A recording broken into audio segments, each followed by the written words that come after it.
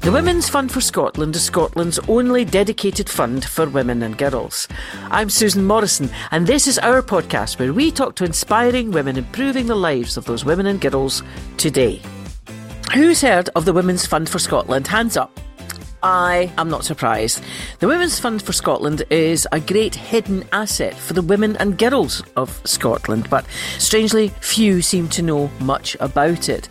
But today I'm joined by an expert, the Executive Director, Shona. So Shona, what is the Women's Fund for Scotland? The Women's Fund for Scotland is a fundraising grant maker. We're Scotland's only dedicated fund for women and girls. But I'd like to take you back to that phrase, fundraising grant maker. It's a common misconception that grant makers are sitting on lots and lots of money. We're not. And you will have heard of other fundraising grant makers, but perhaps you don't realise it. And I'm going to name them. Comic Relief and Children in Need, they are fundraising grant makers. They raise the money and then they give it out? Yes, that's right. And Comic Relief has a big TV extravaganza every other year. And Children in Need have something very similar. And there's pop songs and there's merchandise and there's celebrity involvement. They're fundraising grant makers and they're fantastic at what they do. And the grants they give out are amazing. Where do you get your money from then? We get our funds from individual donors, companies and other grant-making foundations. So how do individuals donate? They can donate via our website. There's a donate button on every single page of our website, or go to our website, get my email address and email me and I'll look after them.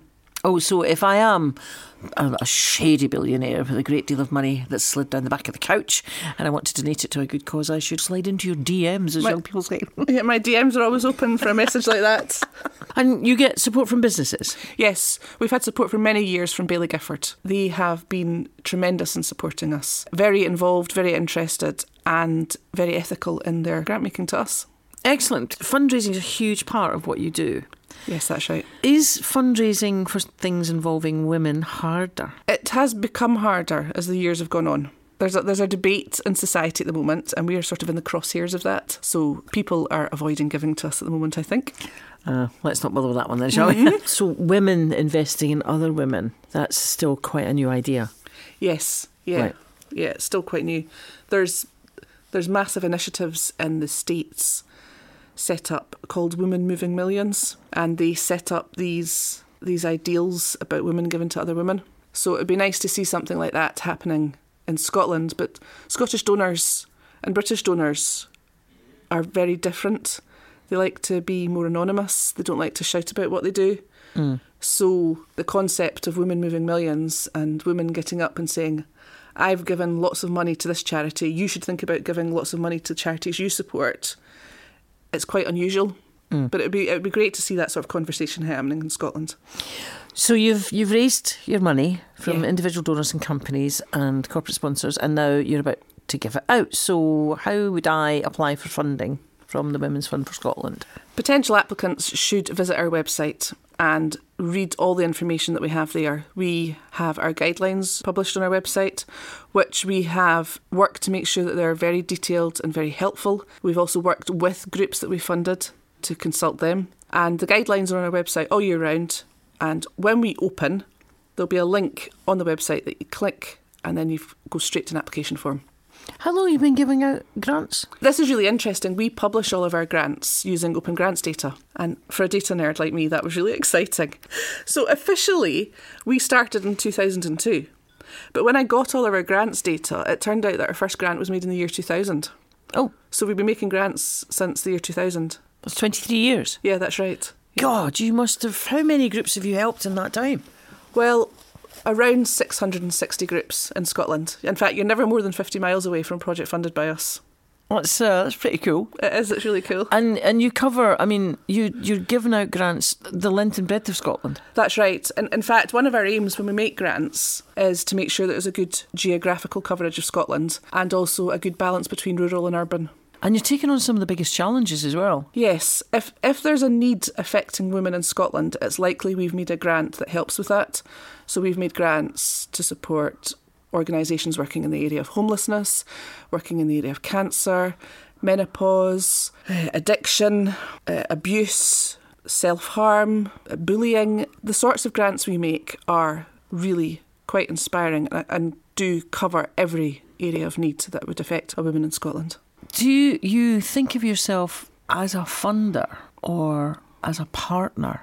We very much think of ourselves as a partner because, yes, we're giving out grants to these groups, but we can only do that because they're telling us what they need. They're our partner. We can only have the impact we want to have because of the groups that we fund. We can't do it without them. And I'm always encouraging groups to realise that they are as important as us, if not more important than we are. Because there's always a potential they could get funding from somewhere else. We can only have the impact we have by working with them. So they're our grant partners rather than our beneficiaries. We try and do other things to support the groups that we fund. We have a page on our website called More Than Money, and you can go and look at the services that we've got there. But we've recently started online groups to allow all of our grant partners to network. And we did this because that's what our grant partners wanted to do. So we decided that we'd find a way for them to do that. And we'd originally thought about having a members page of our website, and that just seemed too complicated. So we've set up 2 groups, one on LinkedIn and one on Facebook, just for our grant partners, past and present. And I'm hoping that there'll be sharing of information on these pages, and we'll just build up this feminist economy, this feminist network of groups sharing information and learning from each other and sharing opportunities. So it's more than just the money, it's about the networking and the sharing of expertise too. Do you think women's groups are bad at applying for funding? And by that I mean, do you think that they are just struggling on spending their own money, not realising they can apply for funding? Some of the feedback we often get from women's groups is that they realised they could come to us for funding because we were called the Women's Fund for Scotland, and they immediately knew that they were in with a chance of funding and that there might be less competition. I don't think women's groups are bad at applying for funding. I think they're spread thin. Applying for funding is only part of what they do. They might be delivering the actual service, they might be working at the marketing, they might be cleaning the room that they operate in. Women's shoulders are so broad, metaphorically, that they just take it on and they shoulder more. And yes, our funding is there. A lot of our groups are what we have called in the past kitchen table groups. They started at the kitchen table. Yeah. And then they've grown and they've grown and they've grown. And when they were at the kitchen table, it would have all been volunteers and maybe coffee mornings and small bits of money here and there. But come to us, get a small grant, get your group up and running. And that's the next thing I was going to ask you about the Women's Fund for Scotland. You said small grant. No amount is really too small for you because you seem to regard that as like seed funding. Yeah, it's also the sort of groups that we're choosing to invest in at the moment. So because we don't have millions to give out in grants every year, we have to be very strategic with how we do that. So we've decided to focus on groups. Now, the maximum turnover they can have is £500,000 a year, but we prioritise groups that have a turnover up to £300,000 a year. And so the sort of things they need money for are smaller. So our grants at the moment are a maximum of £5,000. I mean, we've had groups applying to us where their entire turnover was only £4,000 a year. So that £5,000 doubled their turnover. That's what we like to focus on, grassroots groups, where our small amount of funding can make a big difference. You can do a lot with £5,000. Yes, you can, yeah. In 2016, the Women's Fund for Scotland was very fortunate. We were the only organisation in Scotland to get money from the tampon tax. Now, we did have a big ethical dilemma about applying for that money because it was a tampon tax, but in the end we decided that we could do good with it, so we applied for it and we secured £600,000. But that was all Scotland got in 2016. However, with that money, we were able to offer 3-year grants up to £10,000 a year. And those are my favourite sort of grants. So if I had a donor who wanted to give us, £600,000 a year, we could make my favourite sort of grants again. And the groups love them because we're always hearing from the groups that what they need is multi-year funding. £600,000 isn't that much. No, I mean, that's what, a Lamborghini? I wouldn't know. No, neither do I. I'm just completely guessing here. A nice house. We'll invest it very wisely. See, there's that word again that you keep using. Invest. Yeah. Yes, because it comes back to that feminist perspective of grant making. We're investing in the women of girls of Scotland. It's not charity, which maybe has a Victorian perspective to it. We're not do-gooders. It's an investment with a group who are going to make a difference, and we're their partner. If we're going to build a strong nation, we need strong women, don't we? Absolutely. So what's the future for the Women's Fund for Scotland? Well, the more money we can raise, the more good we can do. I think we'll say that again, shall we? Yes. The more money that gets raised, the more good we can do. Okay, hope you heard that.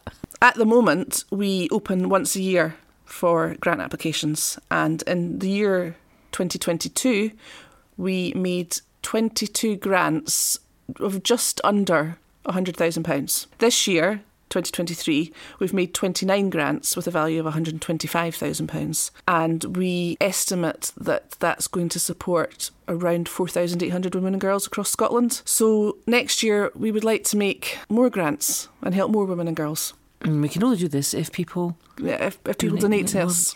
More. Yeah. So, and you're talking donate more money. That's what we're saying. That's what we're talking about here. And you're like, even it's the individual ones that really interest me. So people can donate individually, £5 a month. Yes, like that. Yeah. I mean, we have donors that give to us through their payroll. Yeah. And just for anybody out there that likes to know this, payroll giving is the most tax-effective way of giving if you're a higher rate taxpayer. See, what is not to love? But I'm thinking £5's what? It's the kind of bottle of wine that's going to give you a bad hangover. So what I'm suggesting is, instead of that bad hangover, what you do is you give the Women's Fund for Scotland that £5. And we would be very grateful to have it, and we'll do a lot of good with it too. And you certainly will. Yes. You've seen so many organisations, you work with so many women. Have you got any that particularly stick in your mind? Yes. There was a group for women who self-harm due to the fact they've had auditory hallucinations, and some of them didn't like to leave the house, but their support group of other women like them was so important to them that they would leave the house to meet these people. And I went along and I met the women, and they were so pleased that we were there, and I was so pleased to meet them. And it was just really inspiring hearing their coping strategies that they've developed. But it was also quite depressing, because when we went to that visit, I learned that one of the aims of the group was they wanted to provide first aid lessons for these women to help them if they self-harmed. And first aid providers refused to provide any training because they thought that it would encourage the women to self-harm. It just showed the lack of understanding about mental ill health and self-harm. And I was so angry when I learned that. And I'd started contacting companies to try and hook them up with people. But in the end, they did get their training. They did get their training. They did get their training. And it's a really sensible thing to do, because it saves the NHS money. Because these women are able to look after themselves, and they don't have to go to the GP, they don't have to go to A&E, and they feel more in control. And it actually helps reduces instances of self-harm. Brilliant. Because they can look after themselves. Have you got the best job in the world? I have the best job in the world. The best job in the world is tucking in George Clooney at night. I'll need to disagree with you on that one. There's a phrase called ikagi, I think. It's a Japanese phrase, and it's when personal interest and the work that you do and being able to be paid for that work that you do all come together, and I think I've reached that. I get to do this, and it's just very inspiring. I'm very lucky. You are.